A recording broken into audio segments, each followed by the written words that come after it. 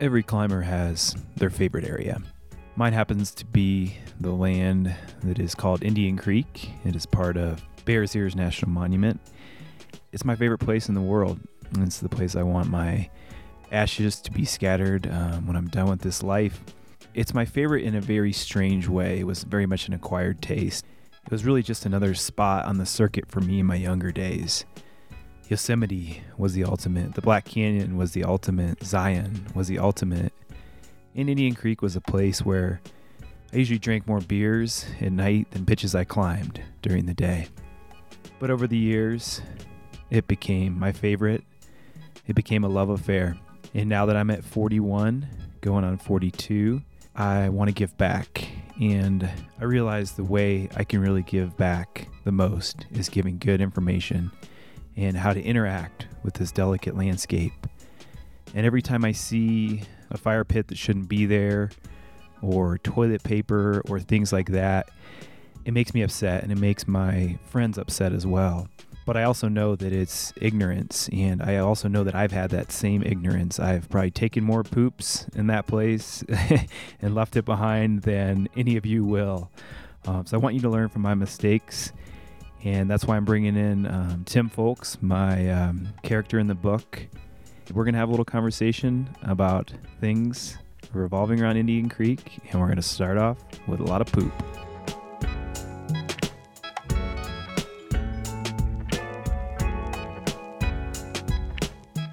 Welcome to episode 20 of the Dirtbag State of Mind podcast. We are into the bonus season.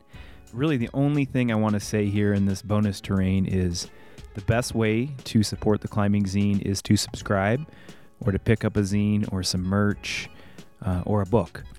And here we are with a great conversation with my good friend, Tim Folks. Everybody poops in Indian Creek.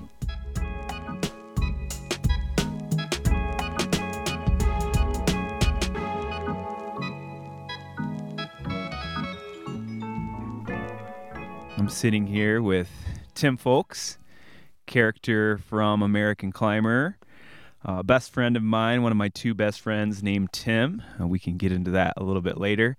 But I want to start this, this isn't necessarily an interview, but more of a conversation geared towards people in Indian Creek, primarily geared towards new climbers in Indian Creek, but I think maybe every Indian Creek climber could glean something because I think together we have 40 plus years of climbing experience here. But I want to start off with a tiny little story from this weekend, and we want to talk about Indian Creek ethics, but I think there's a place to talk about attitude right at the beginning. And this weekend I was hiking up to our wall, cave wall, which is in the book, and it's kind of cool because we're 5 years out from the end of the book when we found the cave wall, and we were super stoked. And we started putting in our work, but I was coming down from the trail and ran into some people, and some people were stoked, and it was a very busy day, which happens about one time a year out here. And this guy comes down and he's like, "Oh, it's so busy up there. I can't find anything to climb." He was kind of just in a bad mood. And I was in a great mood. I was hiking up. I like to see people up there the one or two times a year. It's like a regular wall in the creek. I wanted to start off by just talking about that because, and you guys had an experience up there too, and it was busy. I feel like there's something to be said about our group of friends and the fact that we have chosen to be positive, inclusive, and always having a good attitude at the crag and always bringing that vibe to other people. And so that's where I want to kind of start. And I know we wanted to get into the poop, but what are your thoughts on attitude? And do you think that is a good place to kind of start with if you're new to the creek and, you know, it's getting more crowded, but there's so many cracks that there's always a crack to climb. So, yeah, I guess that's great place to start. I mean, expect crowds, folks. Expect it. Get used to it. We escaped. We went to the farther outer reaches of the creek, Indian Creek area in general to escape. But that was years ago. And the creek has expanded drastically. And this isn't a statement about the guidebooks. The Bloom books made a major change in the creek that the old schoolers hated. And now certain people are scoffing at Carl Kelly's book and saying, oh, that's overcrowding the creek. That's not the case, folks. It's almost the opposite, yeah. Yes. It's spread people out in a way that's been good. Exactly right. So there is one thing that it has. There's so much information out there now. There's so many walls that have been up forever that nobody has really known about. So there is an opportunity to go out and find some solitude. Here's the other thing that's hilarious, folks. You'll drive by. Scarface isn't a good example anymore because I think it's more popular than Super Crack. I'm not sure, but this weekend it was. Yeah, we're recording this in a busy October weekend, and like I said, Tim and I have both been climbing out here since the late '90s, early 2000s. And it's always been growing, but I think this weekend is maybe like the most traffic we've seen in like a mid-October weekend ever. Yeah, it's pretty incredible that you can find that obscurity. But the example I was going to give is you drive by, let's see, the Finn and Broken Tooth, for example, parking lot, and one day there's going to be one car in it, and then the next day, unexplicit. I can't use the word. Inexplicably? That's the word. We went to Western Colorado University, folks. We didn't. We went to college. Western State College in Gunnison, when it was a college. It wasn't even a university then. No, it's a fancy university. There's 1,000 cars, so it's like everybody plans, and then it looks like everybody planned to go to the same place, but it's just something that happens. So it's random. Back to what Luke started this conversation with was what happened here at Cave Wall, which is a pretty obscure place in general still, and I think will be. But for whatever reason, been climbing here, for example, for the last 4 days, and then one day, everybody's here.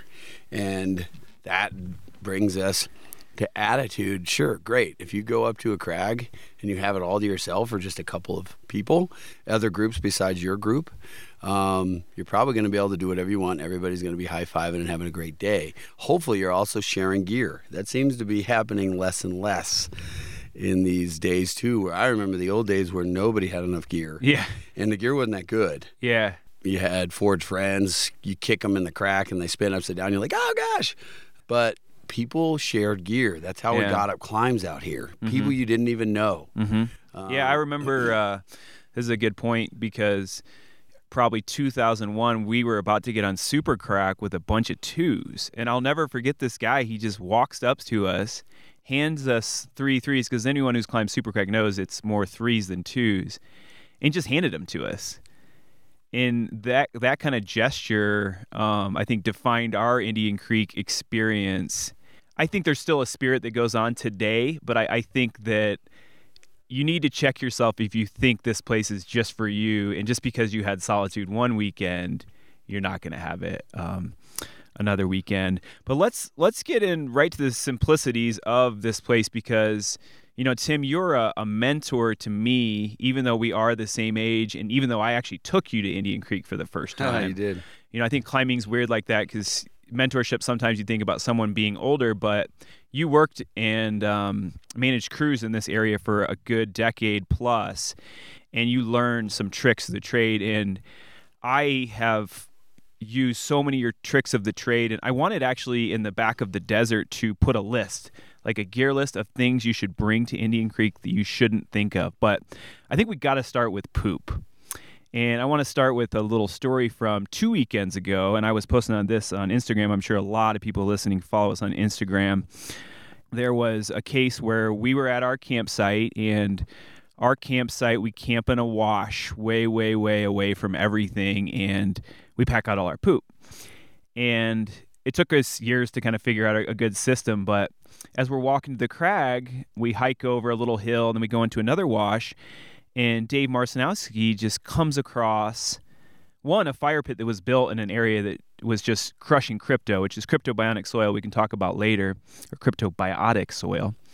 But there was just a tree, cryptobionic soil, that sounds like some Mars shit. But he just came across this tree, and there was just toilet paper everywhere. And I have to assume it was just someone who had no idea that you have to pack out your toilet paper. Like, if everyone that took a shit here or took a pee and needed some toilet paper, if they did that, this place would be totally trashed. And Dave Marcinowski, great guy, picked up all the toilet paper, tore down the fire pit, and we tried to find these people to kind of talk to him. And Dave, he was understandably pissed. But Tim, what advice do you have of, I think it's advisable, I'll preface this with, I think it's advisable to camp in the designated campgrounds if you're new to the creek. Creek pasture and Super Bowl, especially because they have toilets. Yeah, I think that's a great point, Luke. We started talking about attitude, and we veered off just a little bit, but it starts with it starts with attitude. Do you think this is just your place? Do you think that this is just for you and your friends? Because I used to think that, so I'm not pointing fingers here, but I had to learn that it isn't. So one, I would agree that if you're new to the creek, maybe start by going to one of the campgrounds that has the bathroom. Sure, you got to pay to... That's Hope, the Zine dog, and Pippa. Pay to camp there, and yes, it used to be much less expensive than it is now. So I understand that, and I understand if people can't afford that, the dirt bags, and they to pay, $15 a night now, maybe? And those campgrounds have changed. They have. When the BLM built them up, they changed. There's different people there now, not just climber camps anymore. And I think that's another reason why people are seeking to not use those campsites. But here's the problem. I don't mind, honestly. I'm not telling you that you need to pay, and I don't. What we're saying here is you need to be responsible, and you need to treat this place like the beautiful, majestic, irreplaceable place that this is. And I'm going to tell you that anywhere popular, Bridger Jack, campsites, I can't even call it a campground, there's no bathroom there. Right. Cottonwood camp, there's no bathroom there, and I hear it's getting ever expanded. Yeah, that's messed just up. By heavy use. Here's the concern. When you go out to those places, though, and you drive through to go climb at the Bridger Jack Towers, or you drive through Cottonwood Camp to go climb at Way Rambo or Pistol Whip, for example, I don't see buckets. Just describe your pooping experience this morning. What are you pooping in? My pooping experience just happened recently. Man, it was great. I woke up, I was like, man, dude, I got to poop. I mean, I'm sure most of us experience those feelings. I got to poop right away when I get up. I know some people can hold it for a day, and I can't. I poop right when I get up. I got to poop right when I get up. So were you pooping in a bucket? So how we do it now is we used to use river groovers, but once they filled up, they were rough business. Then you got to go get them pumped. Either you do it yourself or you got to go pay somebody to do it. And I thought that was great for a while. Cool. I just felt good even though I paid somebody to pump them out because I knew that I was doing the right thing. Because I can look back when Luke and I were coming here 20 years ago, and we were pooping everywhere. Yeah, we've made all the mistakes. We're not trying to be on any high horse here. And if you know me or Tim, you know that we're not like that because we've made every mistake in the book. But the creek is too popular now for you to make the same mistakes that we've made, and you can learn from our mistakes, especially if you're going out to the creek for the first time. So what it looks like for us is we've gone to simplicity mode. There is the wag bags, but we don't use the wag bags in camp. It's too expensive. But we do maybe use them if we're at the wall. We got to take a poop at the wall. Everybody of our friends, or most everybody of our friends, have a wag bag in their pack. Yeah. Because that's another thing we will need to discuss at some point, but it's all part of this discussion, I guess, is... You know, folks, if you don't have a wag bag in your pack and you've got to go and it's about to be a disaster, you're going to go. Your body forces you. If that's the case, don't poop anywhere near the actual wall. Try to avoid crushing the crypto, which we can talk about too in a little more detail. But that's why we carry wag bags. That Rest Stop 2, we're not advertising anything, but boy, those things are phenomenal. This podcast brought to you by Rest Stop 2. Better than Rest Stop 1. Fuck Rest Stop 1. But in camp, we have gone full simplicity. And what that looks like is a 5-gallon bucket from a hardware store with a screw-on or snap-top lid. And then we just double bag a kitchen-size grocery bag. And you do your business, and then you sprinkle some kitty litter on it. And the kitty litter really helps with smell, too, when you're driving out. You don't have a sense of smell, but... most humans do. Yeah. However, though, my nose picks up something very pungent, so I can I can pick up whiffs of that magic, but it helps with smell, and also we try not to pee with the poop in that environment, but it just happens a little bit. Yeah. So the kitty litter is great for that too. And then you just take it and throw it away. Now, there's a lot of people who are like, well, that's creating a whole different problem. Well, I get it. Landfills are already designed to be what they are. And the desert can't take any more of this poop in the ground. You may ask why. Well, you can dig into the science of it. I'm not a scientist, but there's not enough under the surface of this soil to break down that poop, right? Like there is in the forests of the mountains. Yep. There's not enough bacteria and other animals and insects to break that stuff down, as we said. So the desert, the poop is just going to petrify out here, and it will never break down. And I will say this: if you guys ever go out to Bridger Jack Camp, there is a purple hill, and you can see it from Optimator Wall. And literally, it's the purple desert on top, and it's all poop underneath. I can guarantee it. If you dig under there 2 inches, you're going to find 20 years worth of human feces. And a lot of that's my own poop. So again, we're saying that we made a lot of we've made all the mistakes. Yeah. And then obviously your toilet paper goes in that same bucket. It doesn't just go flopping around. And that is as easy as that, folks. A bag of trash, box of trash bags, a bag of kitty litter you can buy for $1.50, and a bucket you can buy for $5 with a screw or snap lid. The screw or snap lid is also critical because if you don't close your poop bucket, dogs will get into it, and that is a mess. So make sure that you can close that lid, because we've had those issues in the past as well. If you are not actually using a Volt toilet or one of the open air toilets here at Indian Creek proper, please poop in a bucket, folks, please, or a wag bag, and haul everything out. Or pack out what you pack in, please. Absolutely. And I don't want to, we're like 15 minutes deep on poop, and I want to talk about some more fun things, but I wanted to start with poop because I think it is the most important thing. I don't think it's cams. I don't think it's how much beer you brought. I don't think how much tape or tape gloves you need. I think it's poop. But let's talk about the toilets that are there. Those didn't just show up. Those were like paid for by groups like the Access Fund, and they're paid, I'm sure individual climbers that are listening to this, Friends of Indian Creek, they've been paying for these toilets. So really they didn't expensive. just come out of nowhere, too. I mean, when we first started climbing here, there was 0 toilets, maybe one at Newspaper Rock. Newspaper Rock, because that was different. It's a little postage stamp size state park, and they put those in. The state put those in. So if you want a real blast of history, we used to camp there. There used to be campsites there, and we were like, yes, we come to the creek and we have bathrooms. Yeah. This is amazing.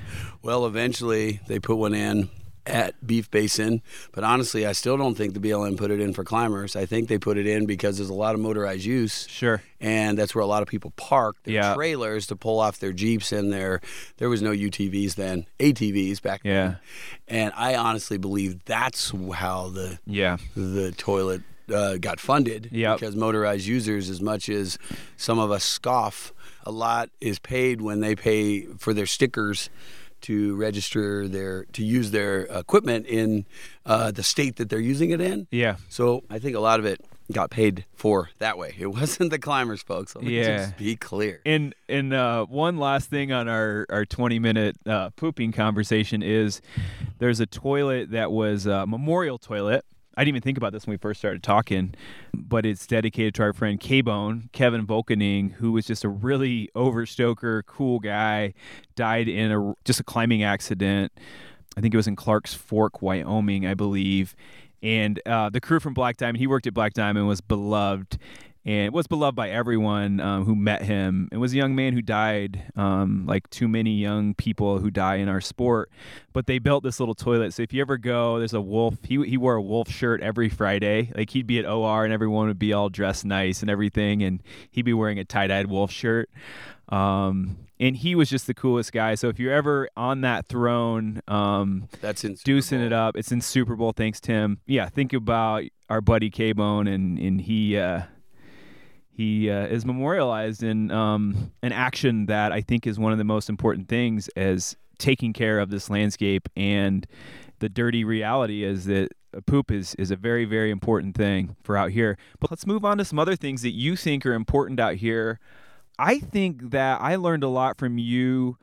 For some reason, I think about fires, campfires, and then I also think about vehicles. If you're treading off the main road, because we see probably a vehicle or two a year that has to get towed out of here.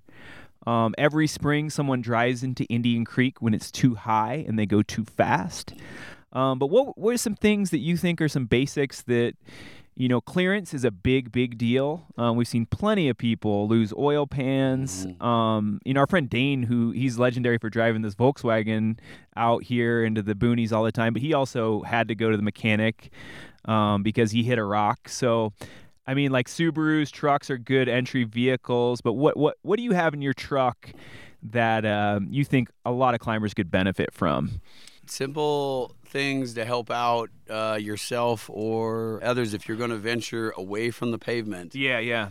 Which you don't have to these days. You don't have to at all. Yeah, And or if you any don't, days. You can have a little car and get everywhere out here that you want to be. And with Carl's book, Creek Freak, you can find everything that could give you a great dirtbag experience just in your little car. But if you do want to venture out into Davis Canyon, even more so into Lavender Canyon, if you wanted to do that, you need to have a few things. Clearance is number one. The Subarus aren't going to make it back there. Subarus can make it fine back into Davis Canyon if you want to go visit the far end of Canyonlands. And there's some climbing out here as well. As you all know, that's how you access South and North Six Shooter Towers if you want to go do those.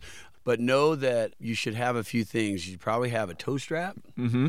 And if you're a dirtbag, just have some big old locking carabiners that are just for that. Mm-hmm. But your aluminum carabiners will stretch terribly if you're trying to yank a car out with them. So double them up. If not, you can buy a thing called a shackle, which is just a big steel. It looks like a horseshoe. And that will help, and that can hook you up to any car, anywhere, to drag them out. But one of the big things is just be smart. Luke mentioned about water. So out here, for example, in this wash, a lot of small cars can get back here. However, if it hasn't rained, like we're having this conversation right now, it hasn't rained out here in months. Quite a long time. And so it is like baby powder out here. There is some bottomless pit sand out here. I've seen people disappear. No, I'm kidding. But we got caught in a flash flood about 2 years ago. Oh gosh, so that's a whole different other story. But if it hasn't rained in a while, it's just super soft, and you've got to gun it with a little car to get through everything, and you're going to be bashing oil pans and other things and cause a mess for yourself and others, and then a high expensive tow bill if you actually have to get somebody out here with a heavy duty tow truck to come pull you out. It's going to be a huge bill to take you all the way back to Monticello, so know that. But if it has rained, and then once the rain soaks in, this ground can be very firm for quite some time, and you can drive surprisingly about anything with some good skills and know-how. Also know just to put your tires up on the high points so that you're not breaking that oil pan. But if you're just worried at all, folks, park your car and hike in. We see a lot of people park their car right off the pavement there at the entrance to Davis Lavender Canyon past the first gate, and then walk in, and they have a nice day hiking out to the South Six Shooter is what we usually see people do. Yeah. If you're concerned, don't break your car. It's not worth it. And the other thing Luke mentioned is watch out for springtime. Once you get that runoff, a lot of people will pull into the Beef Basin Road. Yeah. And you have to This is classic. Someone does this every season, at least one person. Well, our dear friend Adam Lawton, lost a car. Another climber who passed away too young, who is his I think a spiritual pillar of our community. The Climbing Zine book is dedicated to him, but he was legendary for trashing Subarus. The guy probably had a dozen Subarus. He'd wreck one every year. Yeah. But he drove right into that creek and flooded his engine, and bye-bye Subaru. If that Indian Creek is raging, there's so many climbs, folks, you can do. There's so many walls you can do along the main pavement corridor. If that water's up, folks, don't go in. Especially with your little car, your car will ingest water through. If it goes over your hood, if water goes over your hood, your car is most likely ingesting water through the air intake, and your engine cannot combust water. It can't. It compresses water to the point of where what happened to one of Adam's cars, it actually blew a hole out the bottom of his engine block, because we all have aluminum engine blocks, or most of us cars do, and they can't compress water, or they compress water to the point of where it just pops. So know that, and cars always get stuck in there. And if you're also trying to go out to the Cottonwoods, you got to cross Cottonwood Creek to go to like Way Rambo or Pistol Whip, for example. If that water's up there, it is so slick coming into there with the way that the road is and its steepness. You're going to get stuck, folks. So just pay attention to that kind of stuff. There's no climb out there that's worth breaking the vehicle that takes you to all your dirtbag dream destinations. There's no point, and especially with this new guidebook, you can find so many things to not get your car in a mess. Because as soon as your car's in a mess, folks, there's a whole bunch of other people that now have to help you. Yeah, and yeah. You're involving a bunch of people in something that was completely avoidable. And it happened. We've seen it happen 100 times. And we've helped a ton of people. Yeah, and speaking of helping, you probably have jumper cables in your car. Jumper cables, but actually what's even nicer now than jumper cables and safer is they make these battery boxes now that are so cheap. I was thinking about getting one of those. With the little clamps. I mean, they're so cheap, and they'll jump your big car with this teeny little battery box, dude. They're like $60 now on Amazon. That's a good reminder for me to get one of those. Sarah's got one. Cool. I should get one. I still have jumper cables in my truck. But, folks, they're so cheap because here's the other thing. You're at camp. You're bumping your jams. You forget about it. Yeah. You leave your key in the ignition. You wake up in the morning. You're all by yourself. Yeah. And now you're stuck. Yeah. No one there to jump you. And even if you were there to jump you, very few people carry jumper cables unless you grew up in a household where your mother or father was like, you need these specific things in your car. Also, folks, have a spare tire and make sure it has air in it. I was just thinking of Braden Gunham's incident. And make sure Braden broke down out here in this canyon on his donut, and then they had to – you don't want to end up calling a tow truck driver in Moab or Monticello. Occasionally your car will just die, because I had a Subaru that just died out here. Straight up died. Monticello is closer than Moab to the creek. We dragged it to a much cheaper location. That's true. To get towed, though. That's true.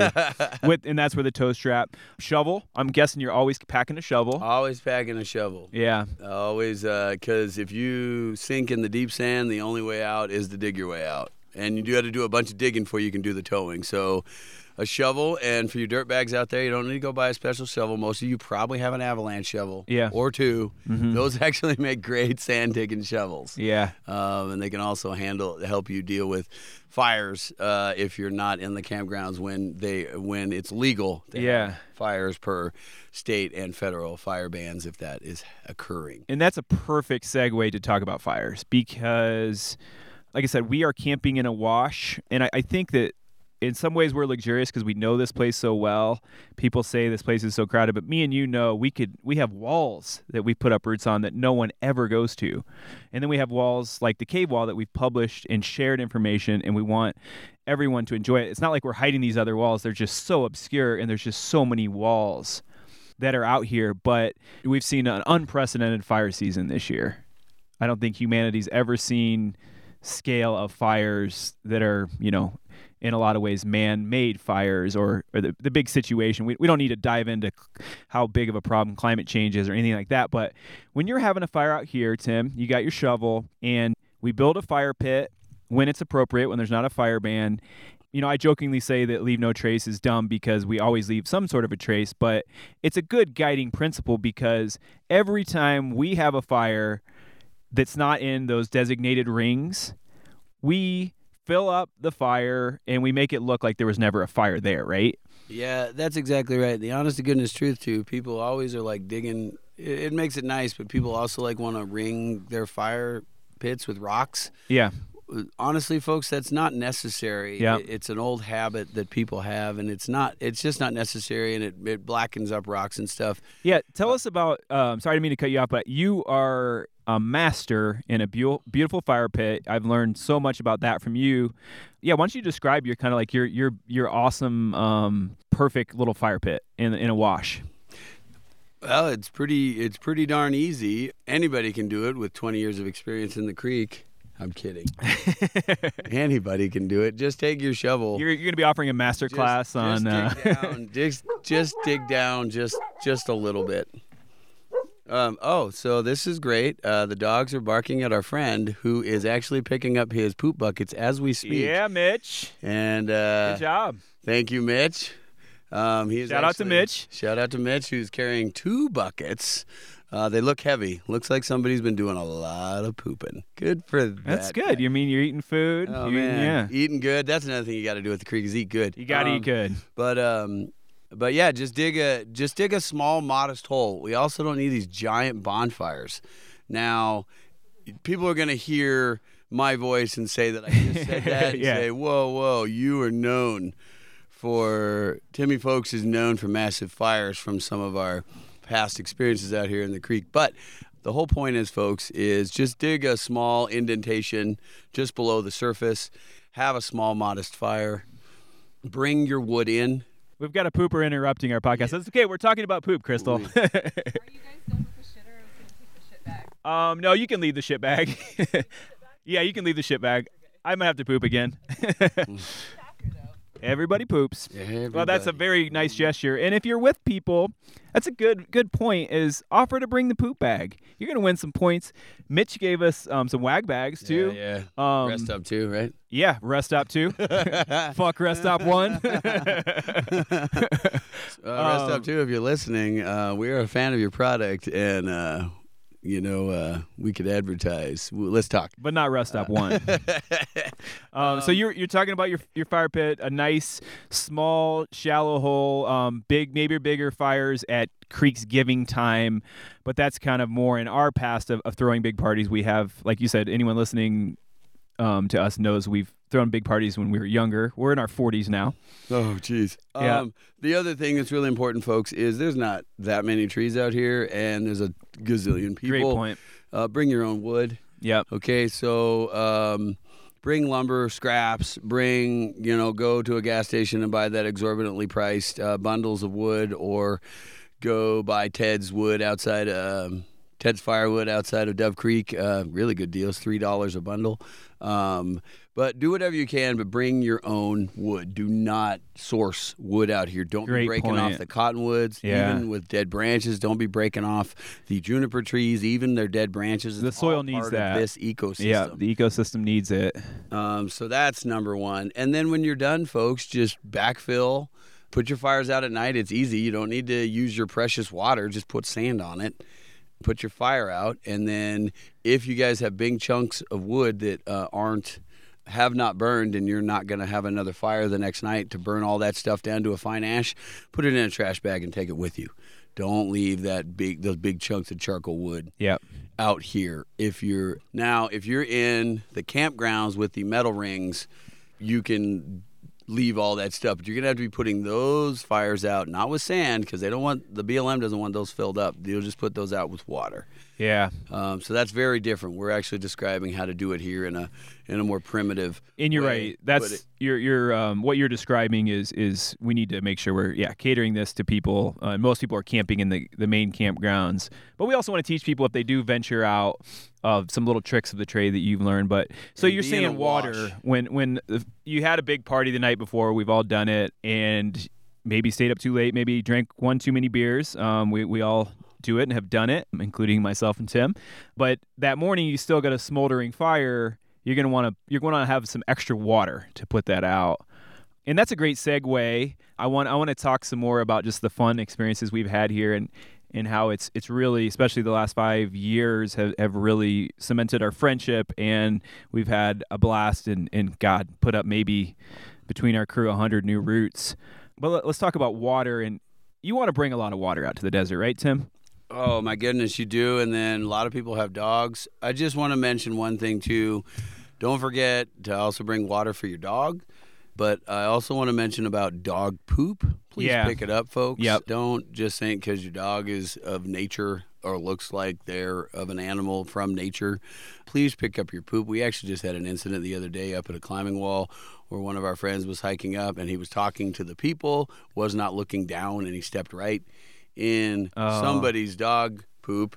and then had a very weird interaction with the person who said, "Oh, my dog never poops on the trail," as he has poop on his shoe. Yeah. And then had to graciously give that said person a dog poop bag that they didn't bring themselves because their dog never poops on the trail. Now, if your dog's running all around and it poops out in the woods and or out away from the trail and you can't find it, that's one thing, folks. But if it's straight up on the trail or out at the crag, please be respectful. Pick it up. Yeah. Take it with you. Bring some plastic grocery bags or go to your local park and pick up free ones from those dispenser things. I just wanted to add with that. That's a great that point, reminded Tim. me about water is people always forget to bring enough water for their dogs. It's hot out here, even in the shade, a lot of times. But bring way more water than you think. And here's the other reason to bring way more water than you think, because there is honestly a dirtbag that you're going to meet that wants to stay out here for weeks on end. And if you can give them the last dregs of your water as you're leaving, oh, man, it allows somebody to stay another day, another 3 that they couldn't. We have some friends. We met some folks from Idaho that are staying out here, and their whole thing is, I was like, how long are you staying? They're like, until the water runs out. Yeah. So their whole vacation is based on water, not on time, which is, I love the dirtbag ways so much. But just bring a ton of extra water, folks. It will help you. I also have heard, speaking of water, this is a aside, and I have not had this experience, however, you have, and as our friend Dane, is cams are pokey. And we've seen a lot of people's water bladders explode in their packs because of getting poked with all these pokey cams. So a lot of our friends have given up using the bladders and just gone back to water bottles, even though it's not as convenient maybe, especially as bladders have gotten much more prolific. But know that I've watched multiple bladders of friends blow up. And they just refuse to use them anymore. Or as Luke might still do you still put your bladder on the very top of your pack? Right now I've gone back to Nalgene's because my bladder's all messed up. But you're right. I do put it. My hydration pack. So that's a little trick of the trade I've noticed. I still use one, but my time is coming. I will lose all my water. I'll get up. I've watched many friends. The point of the story is I've watched many friends get all the way up to the crag, ready for a day of climbing, and they have no more water. And everything in their pack is soaking wet. Totally. You reminded me of something that I think we see a lot. We see it less because we're not in the main canyon a ton. We're out here in the boonies. But interacting with people and their dogs is never... If there's a shitty dog situation, like we've had friends who, Jim Danini was up here this last weekend, and we had a friend whose dog ate Jim Danini's sandwich, which is like that was years ago, though. Right? That was years ago, yeah. A cardinal sin. Jim Danini, if you don't know about him, he's an absolute legend. You said he was, 78 now, and he came down the trail as I was going up the other day. He wasn't the crusty person. He was the nice person, but he had a big smile on his face and looked like the happiest guy in the world. But it's hard to interact with people when their dog does something that is not great, or you step in their poop.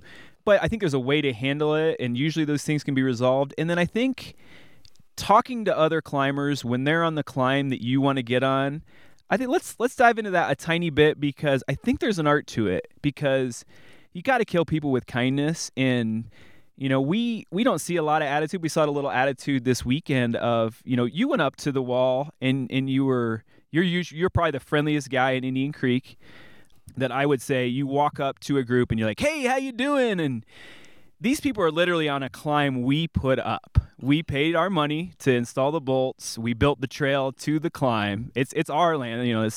This land is your land. This land is my land. But you go up and you're the friendliest guy, and these people, the first thing they do is just bitch to you how crowded it is. And I wish I was there. And I'm generally pretty nice too. I'm not like confrontational. I'm not going to go on rants, but away from the situation, I'll go on a rant to say, this is an area that you developed. And you created, you put your blood, sweat, and tears for these people to have this experience. And right away, they're just giving you attitude. And I'm sure you didn't give them attitude back. I'm sure you were still nice to them. But I think there's something to learn about how to deal with being at a crag. Someone's on the climb you want to get on.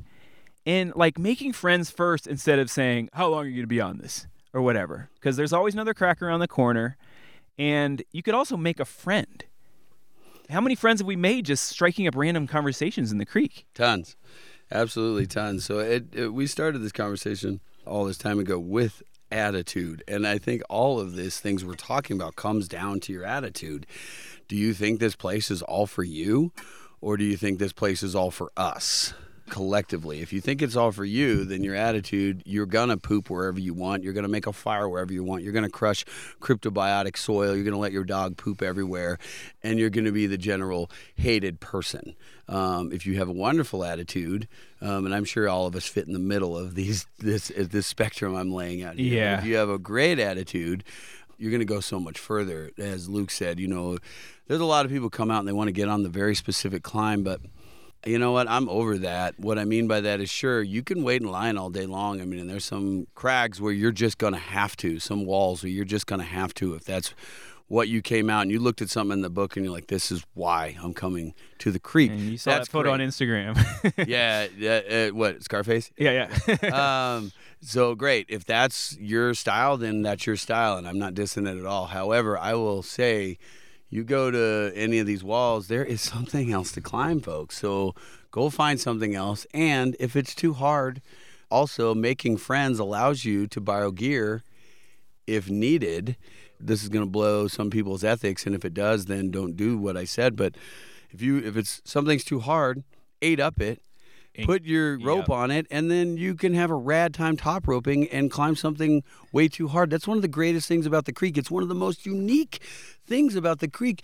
You can be a 5'10" climber and 8-up a 5'12", and then you can top rope a 5'12" and learn. Yeah. It's incredible if you have enough gear for it and enough headspace for it. Yeah, and on the other side of that, which we've seen on Anunnaki a lot, because we used to go to Optimator a lot, especially when we were developing the Dove Creek Wall, because you can get shade in the morning at Dove Creek Wall and then shade later in the day at Optimator, a great little link up. But we've seen people on Anunnaki that are way in above their head and they take too damn long on it, and there's a million people waiting in line. And I think at a certain point, there's the value of if no one's around, 8-up it, and you've got a great top rope to yourself, but there's a lot of people around. Respect the fact that someone else is down there that could climb this thing in like 2 minutes, and then wait your turn for a top rope. But I think this all just comes back to the belief that, the attitude in, I think, like you said, we're all in this together. It was a little easier to have that attitude 20 years ago when there wasn't as many people. But if you bring, I wrote in my Indian Creek guidebook essay because I spent a lot of time thinking about it. I think the last line I said is like, the more respect you just bring right away, like you go up to someone and just say, hey, how's your day going? They know you want to get on that climb. You don't have to say, oh, how many people are in line for this? Just say, what's up? You might even meet like your future wife or husband or you might meet your best friend that way, of just go up to people and just give them respect right away. Don't ask about the climb. They know you want to get on the climb, and you're gonna become friends because there's some cool people out here. We're a little more disconnected than we used to be, but I have a lot of faith in that. If you bring the good energy to someone, 99% of the time they're going to put it back to you, and the people that don't, fuck them. That's exactly right. And I made, on that note, it was the same story. This just happened 2 days ago. Same story Luke said about Super Crack and the guy handing him some threes. I'm going to do two things with this statement, but one is I walked past two gals who were just badassing it out there because they'd climbed some other hard stuff, and I was like, whoa, these two are really getting after it. But I saw them getting on a very particular climb that I put up, so I know intimately. For example, it requires, unless you're really comfortable in sixes, it requires 2 6s. Yep. One to leave behind and one to climb with until you get through the crux. And the gal had 1 6 and 2 5s, and I was like, hey, I don't mean to spray you down, and if you don't want my information, that's fine. I respect that, but I just want to let you know that there's no 5s up there, and you're going up with hopes that there is. I have another 6 in my pack. Do you want it? And immediately she was like, oh my goodness, yes. And I was like, you don't even need to haul those 5s. She was like, yes, please. And then later I was climbing in a different part of the wall, and she comes, finds me, brings me the cam bag, gives me deep gratitude, and then we end up hanging out for the rest of the day. My people I was climbing with, and then her and her friend, and then we were just spreading beta back and forth and hanging out and talking, and it was just a great experience.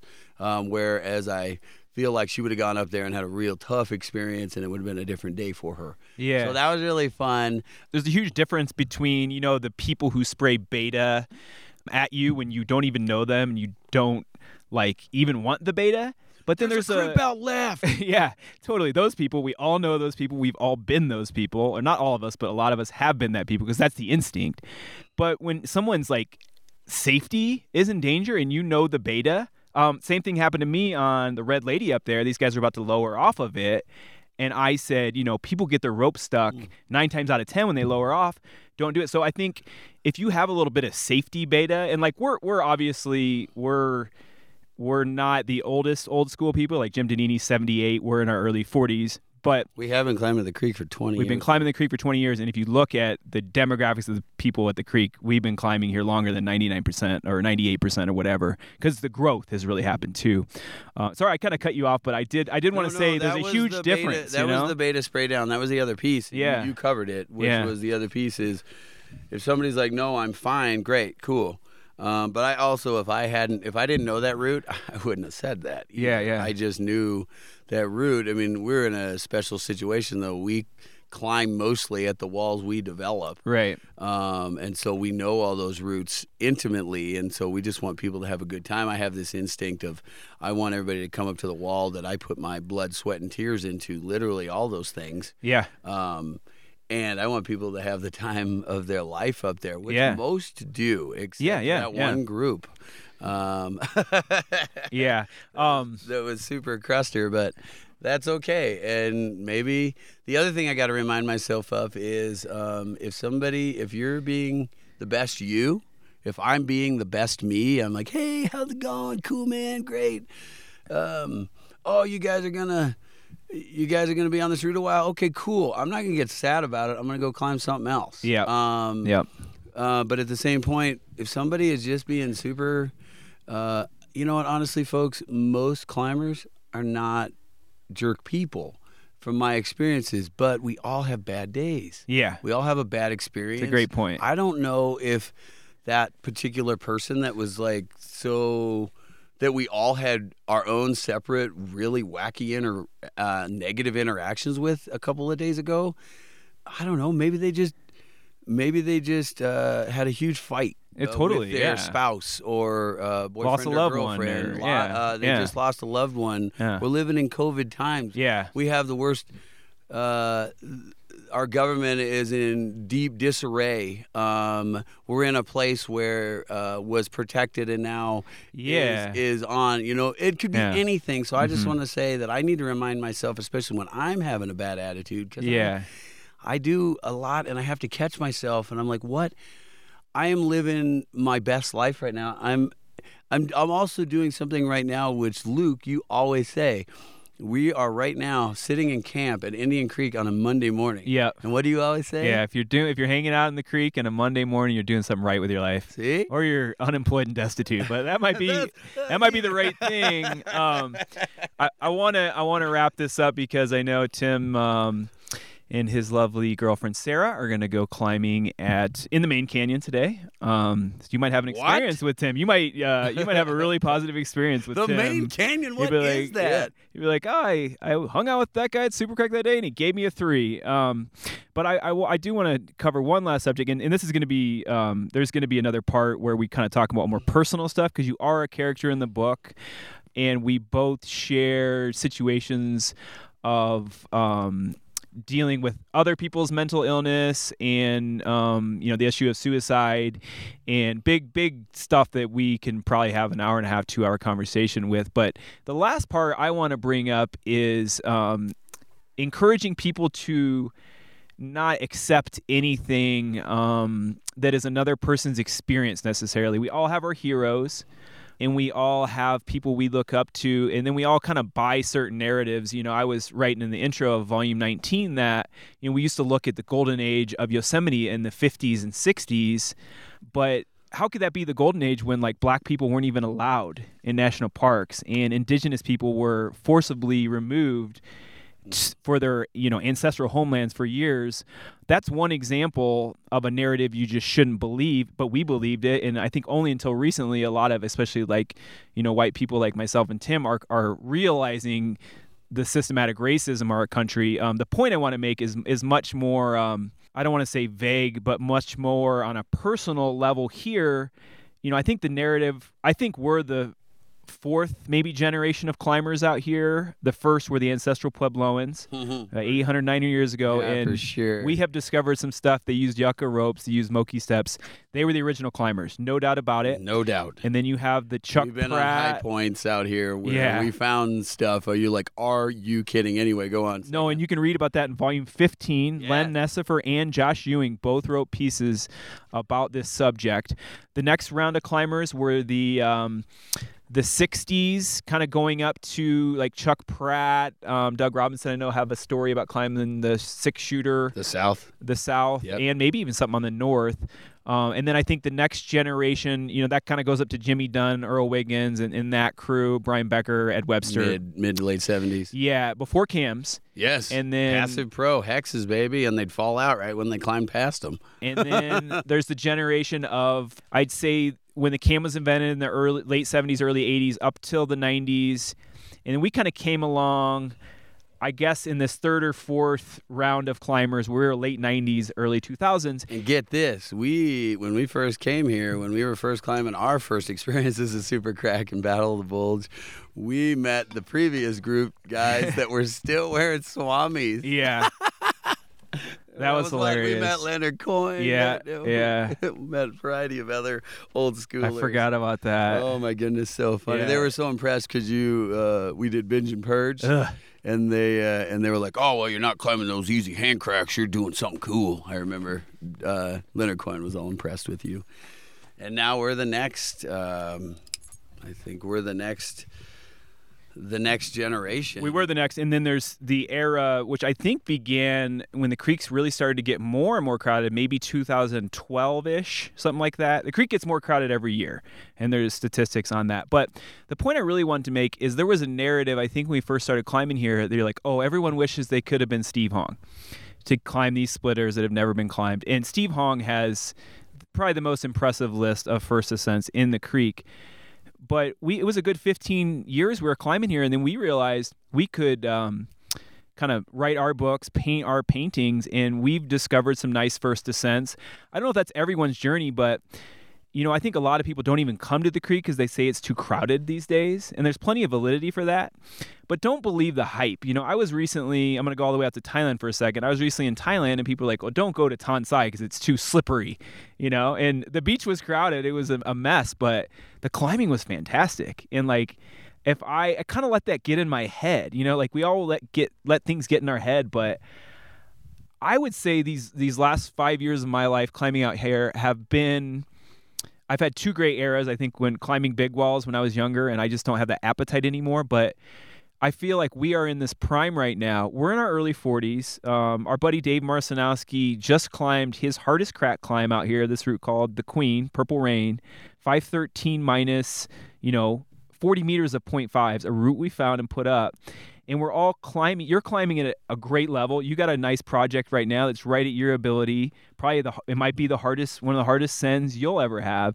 For sure. And we're in our early 40s, and we're not normal. Like I sometimes think we're normal, but a lot of people in their early 40s aren't like pushing their limits athletically. We're not doing anything to write home about. Like there are climbers that can onsite our projects, and I would just be curious about your take of having your own experience, living your own life, and not getting. And I think it's easier to get caught up in what the narratives are with social media these days. Our narratives were from books and magazines and Masters of Stone, videos, VHS. But I would just be curious to hear your advice to people of having your own experience and not believing the hype and just seeing things for yourself.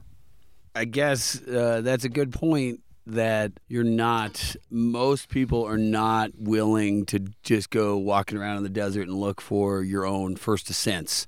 I will also say, with a caveat, and we'll probably talk more about this in future conversations, but there's a caveat too that our crew got way into replacing anchors out here with the American Safe Climbing Association well before Great we point. ever started searching to put up our own new routes. We actually learned how to drill and bolt, and the proper equipment to use and how to do it safely and all these things. And then we started to get the bug to start looking, but we also were of a dirtbag mindset too, that we were out here for long periods of time, and we would have multiple rest days, where our rest days consisted of long hikes in the desert, just walking around and going up to these walls, also being mindful of where we walked, because none of these walls had trails. Yep. So being mindful of that as well, but checking that stuff out. And we sought out what was for us. I want to be clear that we're not too cool for the main canyon. We're not. We're not too cool to camp in the main canyon. We're not too cool for any of this, but we just found something for us. Now, it isn't ours, but Yeah. it is for us. And we're talking like 2-hour approaches. Like, I don't think by talking about this, anyone's really gonna try to emulate it, unless you're that hardcore person who does want to risk your life on a 2-hour hike just to get to a wall, which we did. Yeah, which we did many times, but we were in search of something else. But that, folks, that could be generic hand crack. Yeah. Or incredible generic. What are they? Yeah. Incredible hand crack and generic crack. I just lost my whole train of thought. It could be anything. It could be Scarface. We joke that it's the most abused and photographed route in the creek, but at the same point, that could be for you. So yeah, and I want to interrupt you. I am purposely cutting you off here because it's a great point about replacing the anchors. And if a bolt looks sketchy and it's moving, it is sketchy. And Tim, the bolts that you put glue-ins, we put them on together. we did. You put glue-in bolts on there, very safe for multi-directional pulls and top roping. One of the Scarface bolts you could have pulled out with your hand, right? That's exactly right. And on South Six Shooter, Dane pulled a bolt out by his hand. Exactly. So if you do come across a sketchy bolt, and you have I always carry a wrench. I think most people don't. But a wrench would be a good thing to have in your backpack to tighten it up. Just a small adjustable wrench. Yeah. I carry on my harness on a pretty regular basis if I'm not climbing at the cave wall. Yeah, and shout out to the people who do. We don't have enough time because I want to let Timmy finish his train of thought here, but there are people that replace bolts. It's mostly done through the American Safe Climbing Association. It goes in waves. People get psyched on it for a couple of years like we did. But Tim's right. Our first descent journeys began by putting the lightest drill we could have in our pack. First it was a hand drill, and we moved up to some of the lighter power drills. But we would just go up to a crag, and there was a lot of bolts to replace. And, some of these routes get a lot of traffic, and shout out to anyone who's replaced a bolt. But then also, if you do want to learn that stuff, there are videos, but also try to just find someone who has done it before you start placing bolts and before you try to replace, because replacing is even more nuanced than placing. It is. Find a and mentor. Sandstone is sketchy as fuck to place bolts in. It is, especially, there's so much nuance. I mean, we could do a whole episode, podcast just about just scratching the surface of what we learned out here. But I just wanted to finish off with, were we talking about how to find your own creek? Is that or just like finding your own experience? And you were saying maybe generic crack is your ultimate experience. Maybe that's your Steve Hung crack. Yeah. What we're getting at is, the only thing that I would say is, that experience though is not going to come with the crowds. But there is a time when there's nobody at Super Crack, and dude, you totally, can get, and you're the only one there on winter or early fall. Anyway, there's plenty of times where you could come out here. But my point is, you will find your time, but you have to seek it. And you can project that route, and that the creek is, to some person's example, is too crowded in the main spring and the main fall seasons, but there's nobody here in the winter. ever, and there's so many sunny days. I mean, we're in sunny country. Yeah. And Sunny sun. there is also shade walls in the summer where nobody's here. Yep. Or the very early spring when it's still cold out. You're wearing a down coat, belaying your partner. Yeah. But folks, don't believe the hype. It's here for you, this place, and there's nobody here. The RVers aren't here yet. The Yep. UTVs aren't here. The Jeeps aren't here. If you're serious that you want this place and have this experience, you have to work a little harder for it. But it is here and it is worth it. Don't believe the hype. I guess a great place to end on. I know that your lovely girlfriend and is waiting on us to finish this up. You're going to hear more from Tim Folks on this podcast. He's a main character in both of the books, which I think is probably you and Marcinowski are only two that are main characters in both of the American Climber and the Desert, because the Desert is going to be next season. But you haven't heard the last of Timmy Folks here. Sorry about that, folks. And sometimes we call them TFTV and the big Creeksgiving parties back in the day, if you were at those. You might remember TFTV around the campfire. We're going to sign off, and thanks so much, Tim. This was fun. It's always a pleasure, and I can't believe we're doing this sitting at our campsite. Oh, also, folks, this is probably going to come out too late. Vote. Yeah. Vote. Word.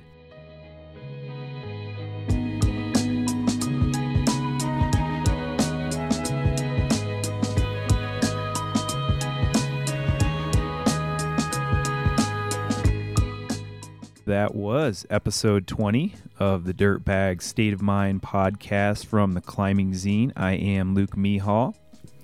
Music for this episode was from Ketsa. Our digital editor and producer is Chad Rich. After re-listening to this, there was so much more that Tim and I could talk about, and there's more that we will talk about. And for starters, you can also get good information from groups like Friends of Indian Creek or the Access Fund or the American Alpine Club, and even the gear shops, especially Pagan Mountaineering. That's my favorite gear shop in Moab. They're going to have some good beta for you too. But hopefully that'll give people a primer, and even if you've been climbing out there for a while, hopefully you enjoyed that. Signing off for episode 20. We're going to have more bonus material coming at you very soon. Be good to each other at the crags. As Tim said, get out there and vote. Peace.